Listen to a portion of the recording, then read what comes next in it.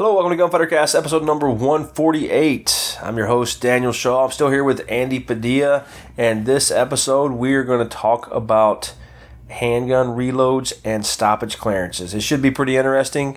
I'm going to try to paint mental pictures for you, and in the next few days, I should have a video out explaining a lot of these details that we're going to cover in this episode, and it should be pretty interesting. And I'm not just going to tell you how to clear stoppages. There's a lot of things that happen out there of the way people set up stoppages for training, the way stoppages are created, the way they're cleared, that are not really in line with what I believe reality to be based on what I've seen in reality of stoppages.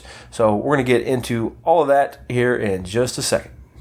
Primary Weapon Systems has a summer rebate sale going on until the end of August. Get $200 cash rebate on any in-stock rifle, pistol, or upper. As a listener of Gunfighter Cast, you get that $200 instantly at checkout at primaryweapons.com using the code SHAW200. You can also use the code SHAW10 on other purchases at primaryweapons.com for 10% off. All right, welcome back. We're going to dive right in here, and me and Andy are going to try to paint mental pictures for you so you can understand what we're talking about. It would be better if we could watch and show a gun and everything else, but my current subscription for the podcast and everything that goes into it, that would eat up like 3 months of my bandwidth right now, and I'm not ready to pay that price that it would cost to be able to put up those videos. Andy, how you doing today? Awesome. Cool. Glad to be here. We're going to talk about types of stoppages first. So stoppages, things that make your gun stop working. Why do they quit working? Most common, gun ran out of ammunition. You shot all the bullets out of the gun and it stopped working.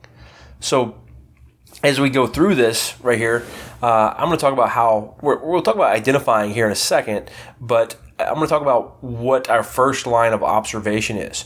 So your gun is always talking to you, and you should be always communicating with your gun. We're talking to each other. So when I tell my gun to fire, I tell it to fire by applying the exact amount of pressure it takes to make my gun go bang with that move trigger going to the rear at the same pace and everything, making that gun go bang. My gun tells me when it's time to do that when the gun's pointed at my desired aiming area, and then I command the gun to fire. So when my gun stops working, it tells me other things. I press the trigger. Nothing happens. If I feel that if I'm using a rifle, for example, because we're going to cover a little bit of, actually we're going to cover a rifle a little bit later on. So if I'm shooting a handgun, and my handgun, my Glock will go with, or pretty much most modern striker fire handguns. If I go with my slide locked to the rear, that is part of an indicator that I ran out of ammunition. Now, how many of you out there, be honest, have tried to press your trigger a few times, even while your slide's locked to the rear? I'm guilty, right? Andy's raising his hand. I may do it tomorrow, right? It happens all the time. So I may not recognize that my slide locked to the rear the instant that it locked to the rear. But that may be part of my levels of observation. But what really communicates with me is when that trigger doesn't move. If I'm out of ammunition, and most of the guns that I see in classes and striker fire handguns, there will be a dead trigger. The trigger is just all the way to the rear, and it doesn't move back. It's completely dead, not mushy, not anything else. It doesn't click, doesn't do anything. It's just a dead trigger that doesn't move. That is what I see most of the time when the slide is locked to the rear. I also see that when we have a double feed, whenever the slide is back quite a bit. Occasionally, I see that, or a very awkward movement of the trigger when we have a stovepipe. So the trigger is my first line of observation of what problem I have with my gun. So for example, if a double feed has a dead trigger, and out of ammo has a dead trigger, and a half feed, or the stoppage we see with limp wrist, where the front of the projectile is just kind of hanging on the feed ramp, just didn't have enough inertia to press that thing all the way into the feed ramp. When the slide's back to the rear that far, when the slide's back that far, we get the dead trigger. So if I feel a dead trigger, I know that I'm either out of ammunition, I have a double feed, or I've got that half feed, limp wrist style type stoppage, possibly, but not likely, a stovepipe. So if I know all those things because of the feel of my trigger, then I can just conduct a reload in many cases and clear that stoppage. If I have a double feed, sometimes conducting a reload is not going to clear that stoppage. Sometimes it will. So if I believe that if the light conditions allow, and I also believe that the light conditions almost always allow, because we're often not fighting in complete and total darkness. We're usually have some kind of light around so I can actually see my chamber and see the bullets and the projectiles and the casings and everything else in that gun. I can tilt that gun, or I can look in the chamber, or I can look in that open space where the ejection port is, and I can see that I'm out of ammunition. If you're out of ammunition, reload the gun. If I see that I have a double feed, now this is going to be funny, right? I have recently changed my double feed clearance. Now, when I say double feed, I'm talking about I have got a round going into the chamber, and I have another round kind of stuck in the chamber above it, a double feed with a handgun. It happens. I don't see it all the time. I see failure to extracts probably more than the double feed itself, where there's a casing stuck in the chamber and another round tries to go in behind it. I see that. I see them a lot of times shooter induced, because they cause the double feed.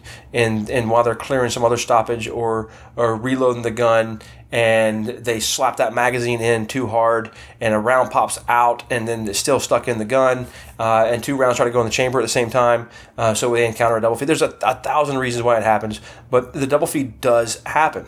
And so if I've got that double feed, and this is where I've changed my mind a little bit recently. I often ask, what should we do next? And some people will tell you to lock the slide to the rear. Now, I've never been a fan of lock the slide to the rear first. It's a waste of time. Most of these modern striker-fire handguns that we're dealing with have little cutouts above the magazine.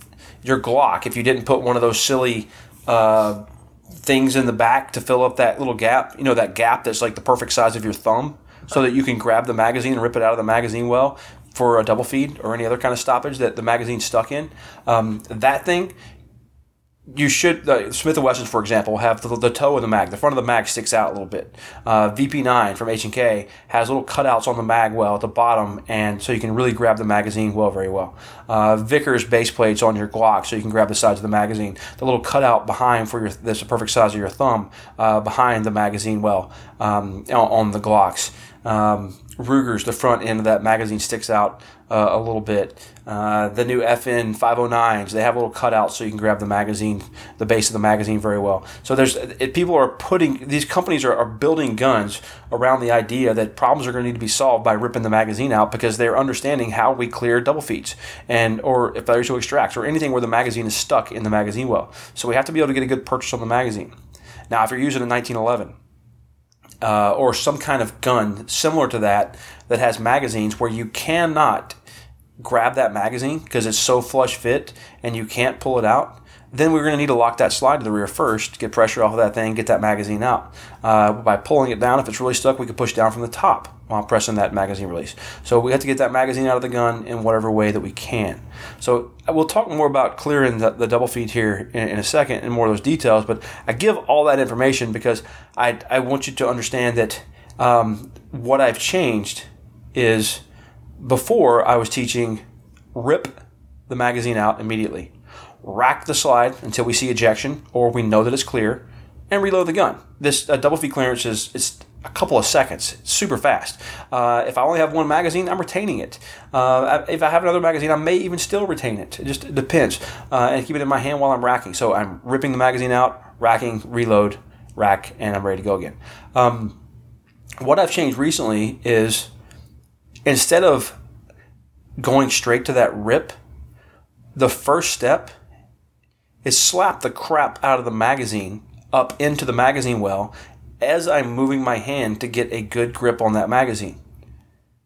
I'm seeing a very, very high percentage of double feeds being cleared simply by slapping the bottom of the magazine well when that double feed is in the gun, and I just slap that magazine up in the magazine well, and a sorcerer comes down and knocks that round out of the chamber and chambers the next round, and the gun is in a firing position. And it works. And I have to credit Steve Fisher from that. And I'm not saying it works 100% of the time. I'm saying it works. I'm seeing I'm guessing here. This isn't science. I haven't tracked it all. I would say probably somewhere between 75 and 85%. That slap is fixing these double feeds. And I'm not talking about generally just tapping it. I'm talking about slapping the magazine up in the magazine well. And if that doesn't work, then we just rip and rack and clear and reload.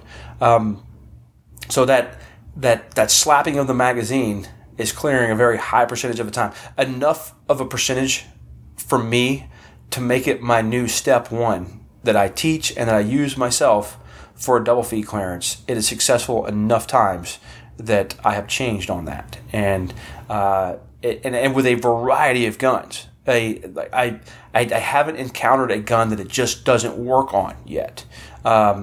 Sometimes I say that, but sometimes the really little guns that you can't get a good slap on the magazine because your hand's in the way, because the small little grip and your fingers and your part of your hand is sticking below and you're actually slapping the bottom of your hand instead of the magazine. Sometimes you don't get enough sharp force to clear it on the smaller guns. But the full-size big guns, huge. Enough for me to change my mind on it and make it my step one for the double feed clearance.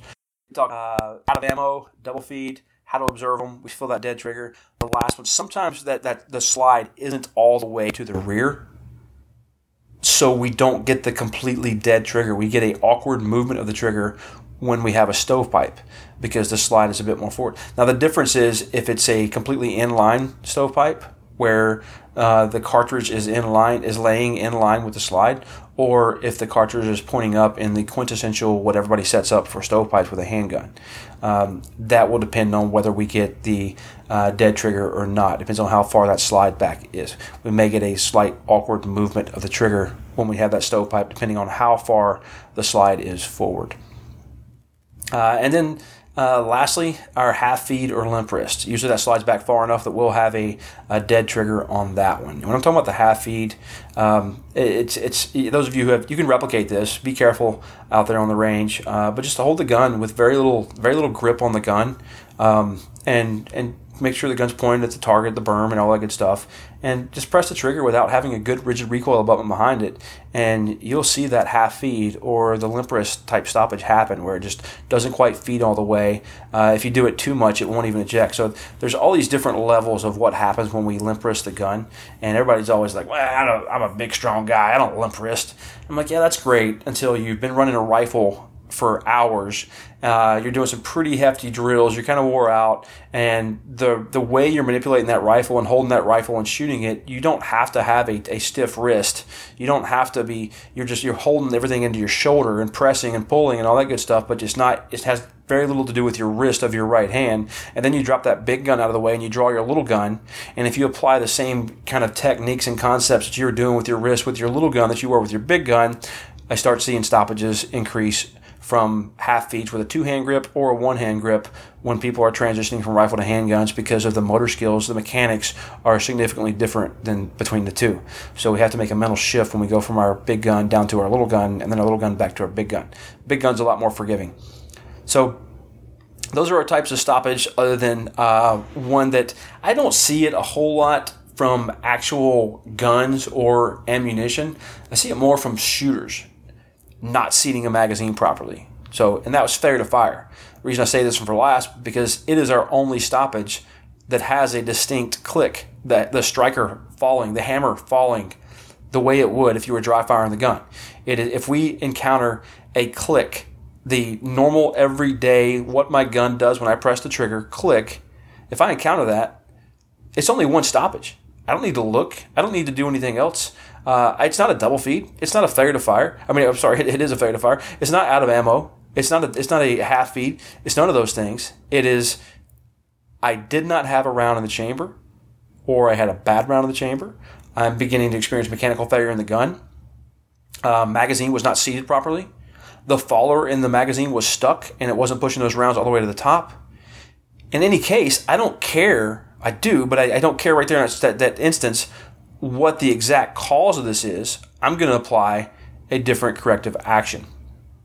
And there's an immediate corrective action for that when I get that everyday click, and we'll talk about that here in a few seconds.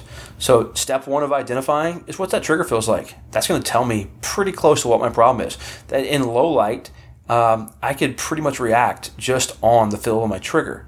If I'm in a situation where I just can't see what's going on in that gun. If I have to, I can feel. If I have to, I can just always conduct a double feed clearance and basically clear the gun out no matter what it is.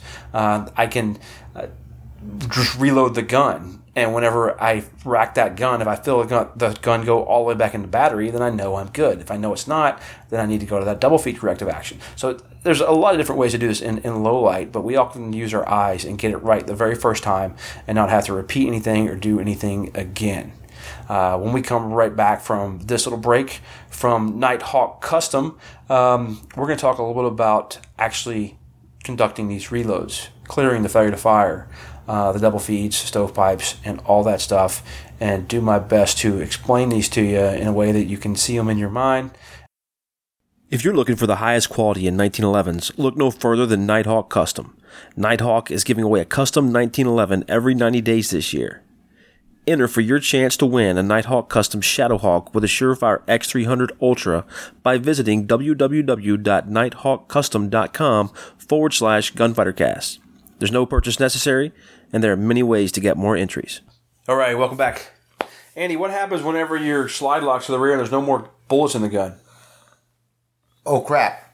Yeah, it's time to reload the gun, right? So, terminology out there. I'm going to call this a speed reload.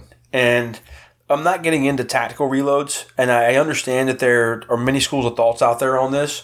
The speed reload, the emergency reload, and there are some people out there that would explain that, and they teach, and that's fine. I don't care what they call it. It doesn't make them wrong. It doesn't make me right or anything.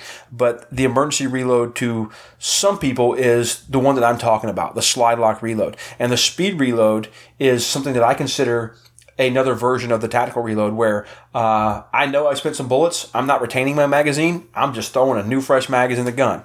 And there's nothing wrong with that either. There's a time and place for that, for sure. But I just stay with the terminology of the speed reload, and that replacing the mag and dropping the other magazine on the ground is another form of the tactical reload for me and what I teach, what I consider just for simplicity's sake. So speed reload, I want them to be fast. This should be fast. There should be an intense sense of urgency associated with the speed reload because my gun is out of ammunition. And I cannot fight right now until I get my gun working again. I can't do anything. So speed reload, step one. Make sure I have a speed reload, right? So I'm out of ammunition. I got to get the magazine out of the gun, get a new magazine in, get the slide back forward. All that stuff's pretty self-explanatory on what I need to do. I try to, if we were on a range, I would explain to you zones of dexterity.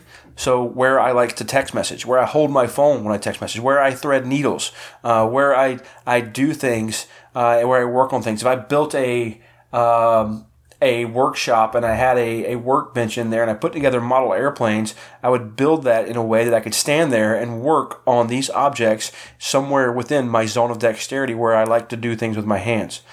Maybe a joke in there somewhere, but that's where I want to work on my gun. I don't want to work on my gun with it fully extended away from me. I don't need to bring it in right against my chest to work on my gun, whatever I'm doing to it. There's somewhere within there where it's going to be optimal for me to conduct a reload.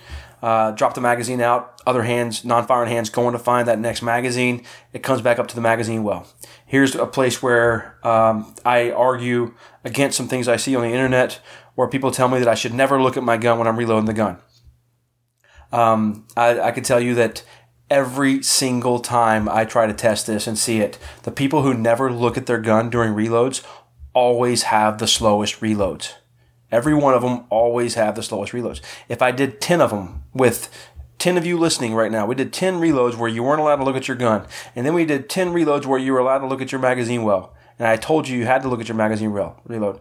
I would bet, I got to bet my next paycheck, that the average of those times will be faster for those who were observing their magazine well at just that fraction of a second where the tip of that magazine was beginning to be inserted in the magazine well. Just for a split second, not staring at the magazine, the gun, the whole time we're reloading, but we're looking down range, looking at our target, moving, doing whatever we need to do. But at that crucial point where we always bounce, bobble, not get perfectly in the magazine well, if they looked at that magazine well right then, you would get a few different things happen. One, you'd be a lot more sure every time that magazine goes in, and you wouldn't bounce around 3 or 4 times every time you reload, or at least 1 out of every 5 reloads that you did. You're not going to have that bounce happen. You're going to be faster at reloading when you look at the gun. We're always faster when we look at what we're doing. It's our eyes can help us significantly. The next thing is I carry magazines in my pocket. I've sometimes pulled magazines out of my pockets and I had quarters stuck in them. Pocket lint. I have a round sticking an inch out of my magazine because it's not seated all the way back to the magazine well. It doesn't mean I need to pop that round out, but it does mean that I need to tilt that magazine a little bit and reload my handgun like an AK and get that round seated as I'm inserting in the magazine well, where I wouldn't know that if I wasn't looking. Right? So it's got a couple of things that it does for me. Also, is there absolutely anything that I can do about that guy shooting at me or trying to hurt me right now? No. I can't do anything. I can't do anything until I get my gun working, right? So I could watch them be bad while I reload slower, or I could not watch them for a fraction of a second and be able to do something about that problem sooner, right? The other thing is, when people tell me that I should never look at my magazine, or they see me in video looking at my magazine well at that fraction of a second where I'm inserting that magazine in the magazine well, and they tell me that I'm a noob because I'm looking at my gun doing a reload, and I should never be looking at my gun. I should always be looking down range. I always ask them this one question. Do you focus on your sights ever when you're shooting? And I never get a reply. So somehow it's possible. Somehow we're supposed to focus on our front sight blade, keep it in the center of the rear sight notch, put it on a target, and press the trigger. And while I'm applying and using deadly force, I'm focusing on my gun, the part of my gun that moves a lot, the most, the front of the gun, the front sight blade. I'm focusing on that while I'm actually shooting at an evildoer, and it's in a way where I can't really see the foreground and background or anything else very well because I'm focused on that front sight blade. And I can focus on that part of my gun while I'm actually shooting somebody, but when I'm reloading my gun, I can somehow no longer use my peripheral vision at all to get my reloads faster. It doesn't make any sense to me at all. I don't buy it for a second that it's okay to stare at your front sight blade, but I should never look at my gun during a reload. I don't get it. Maybe somebody can explain it to me better, but I will be faster every time when I take that split second and check and make sure that magazine is going right into that magazine well, and it's not bouncing, it's not doing anything else. It's going to be consistent. I challenge you to go time yourself looking and not looking. And when it's time to reload our gun, speed is essential. We need to be fast. We also need to make sure that our magazine is getting seated properly. Seeing all these things and watching ourselves do it can help us do that. But I still can't do anything about that guy that I'm watching until my gun gets reloaded. So what's the higher priority of work here? Watch the guy be bad and maybe trying to kill me, or get my gun reloaded so I can do something about it. And I personally believe it's get my gun reloaded so I can do something about it. So magazine seated, all that good stuff. Now I need to get my slide forward. A lot of argument out there on how to get slides forward. I personally like 3 ways of getting my slide forward. I like the slide release. And you can call it a slide stop. You can tell me what Glock says in the manual, all you want. But if I push that thing down, my slide goes forward. And people will argue that you can't use your slide release under stress because fine motor skills. They argue the same thing about using your thumb to hit your bolt release on your rifle. And I don't understand how I can somehow press a trigger with my index finger perfectly and apply and not move the gun and make my gun go bang with the exact amount of pressure needed to make my gun go bang so I actually get accurate hits on my target. And then after I do that 15 times, I have to press a magazine release with my left thumb and then put a new rectangle in a rectangle hole, the game I've been playing since I was like 3 years old or 2 years old maybe. But then for some reason, I can't get my finger on top of a slide release and press that same thumb down that just pressed a magazine release, but I can't press that. I can't use that thumb anymore. It's a one-trick pony. All it can do is hit that magazine release. It can't hit a slide release. I don't buy that for 1 second either, right? So I am a big fan of using the slide release because the shot timer and work on the range, it tells me that when I use my slide release, it's faster. And the technique I use is after it presses the magazine release, that thumb's next job is to find the slide release. So as that new magazine's coming in the magazine well, and that magazine is pressed upward into the magazine well, I'm feeling that upward pressure and feeling that click, and I'm pressing down with my thumb. I'm using the magazine's pressure going up to help me push that thumb down at the same time, and the gun is going into battery, and I'm ready to fire much faster. I am not using another technique that moves my non-firing hand away from the gun to have to move it back to the grip of the gun to be able to fire again. So it's going to be faster for me. Now, I'm not saying that the overhand rack or creating the saddle on the gun, on the slide and racking it back is a bad technique. It's a technique that I use very, very often. I don't think there's anything wrong with it. They're both situational dependent. It's also gun dependent. People will say, well, I use this one because it's good for every gun. Like, well, I don't carry every gun, and almost every gun that I've ever carried has a slide release. Now, yeah, there's some out there that don't. Guns that I carry, they all have slide releases, and I can always reach them with my thumb, with the exception of 1911s.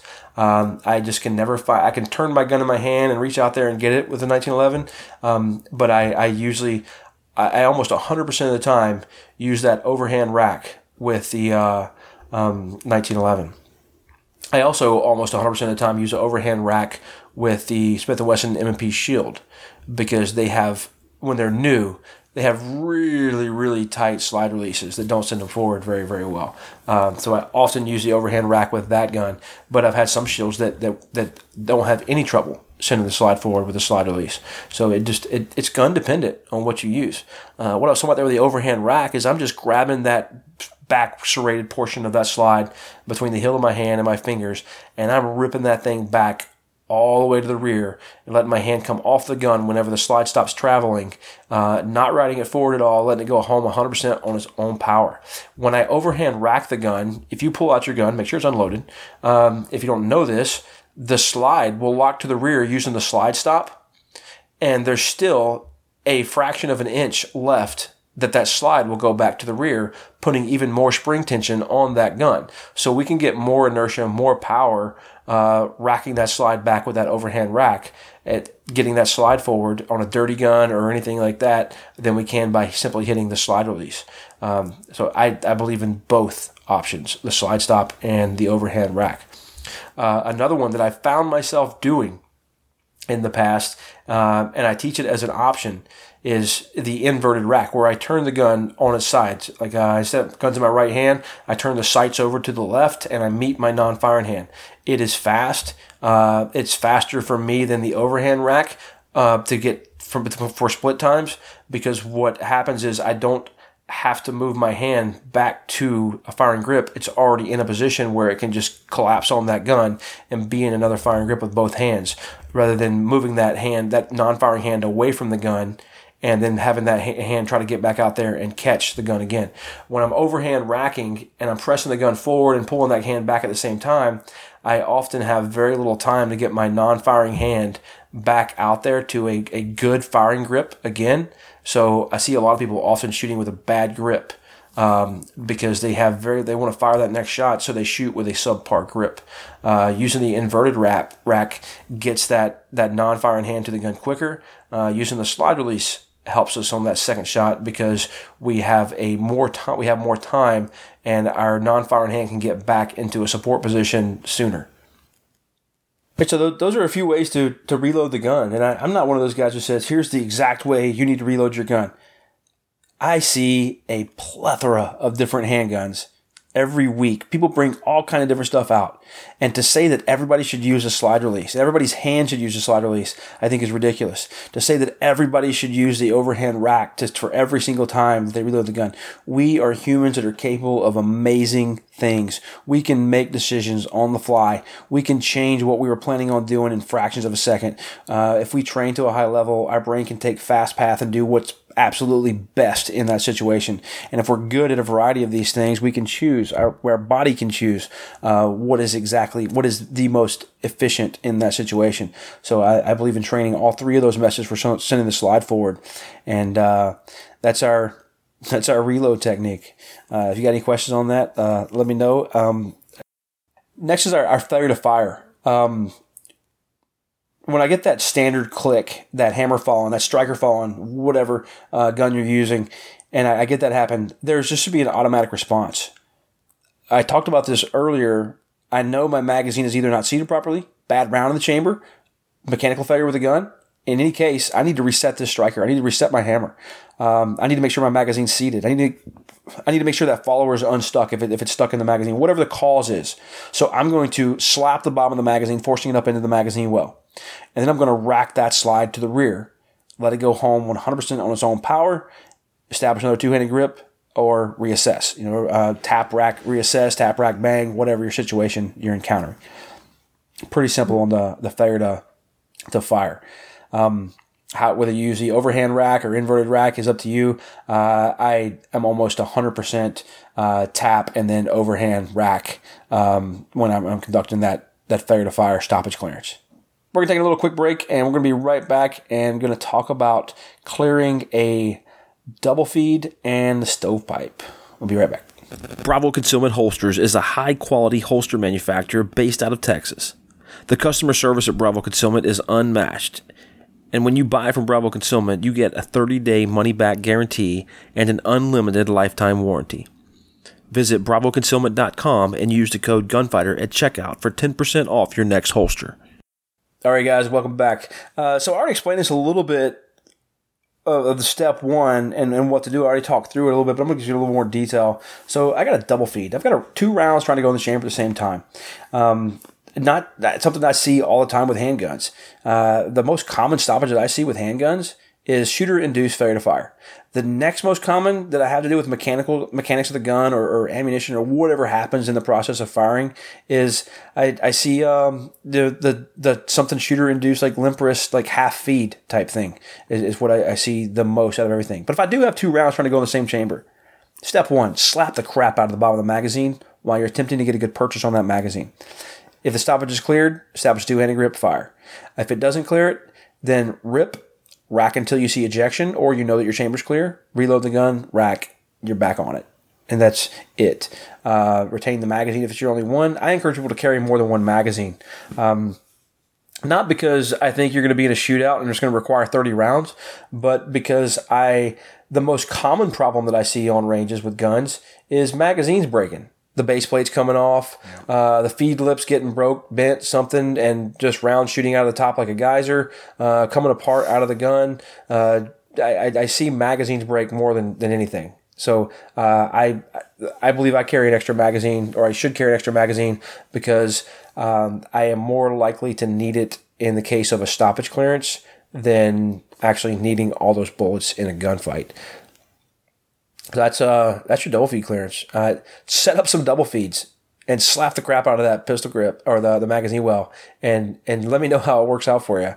The first time I saw it and did it, I was looking at my gun like, what sorcery is this? Mm-hmm. Like it kind of blew my mind, and it works. And very, very impressive. Not really anything in a manual or anything orthodox that I've been taught before until Steve's class, but it was pretty impressive. All right, next is stovepipe. So we always set up stovepipes where there's just a round sitting up to the top of the right gun, and your striker fires typically eject out of the top, go top and slightly right. Your Browning high powers, 1911s will eject out to the right hand side. Some of your SIGs, some of your Berettas, all those things. You'll see them go out the side. So we should set stovepipes up in the direction that the rounds typically get stuck for stovepipes. Sometimes we see a stovepipe where there wasn't a good ejection because of limp wristing.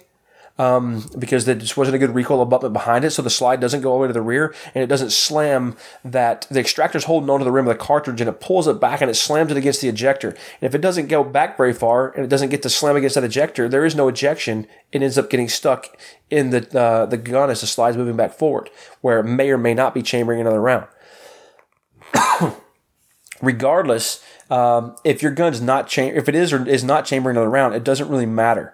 If I have a stovepipe, and if the back of that next cartridge that's being chambered is actually engaged, if it went far enough, or if it's moved it where it's actually engaged on the extractor and it's left the magazine, then racking that slide to the rear is going to clear that stoppage 100% of the time, no matter how you're holding it, if that next round going in the chamber has been engaged on the extractor. Because that round that's held on the extractor is going to force that other round out as it strikes the ejector. It's going to push that casing out and the round that you were trying to chamber there to begin with. Now, sometimes we have a stovepipe where the next round hasn't really left the magazine and it's not engaged behind the extractor. When that happens, we have a stovepipe, we often need to lean the gun over slightly, let gravity help us get that casing out so we don't cause a double feed type thing with a spent cartridge in there and a live round trying to be chambered. So what I teach for the stovepipe clearance is, one, slap the crap out of the bottom of the magazine like we did for the double feed because it clears it a high percentage of the time. And if that doesn't work, I lean the gun over, ejection port side, rack, and I'm clear. That's stovepipe clearance. Andy, got anything to add? Nope, I'm on board with everything. But I'm fixing to start slapping the bottom of my magazine. Yeah, I'm telling you, man. Have we talked about this before? No. Have we done it? Nope. We'll have to go set it up, man. Well, we are about to. It'll blow your mind. Yeah. It's pretty awesome. Guys, I apologize for this not being a video for you. I hope you followed along and you understand what we're talking about. I was trying to speed a lot of information out really, really quickly, and hopefully it made sense.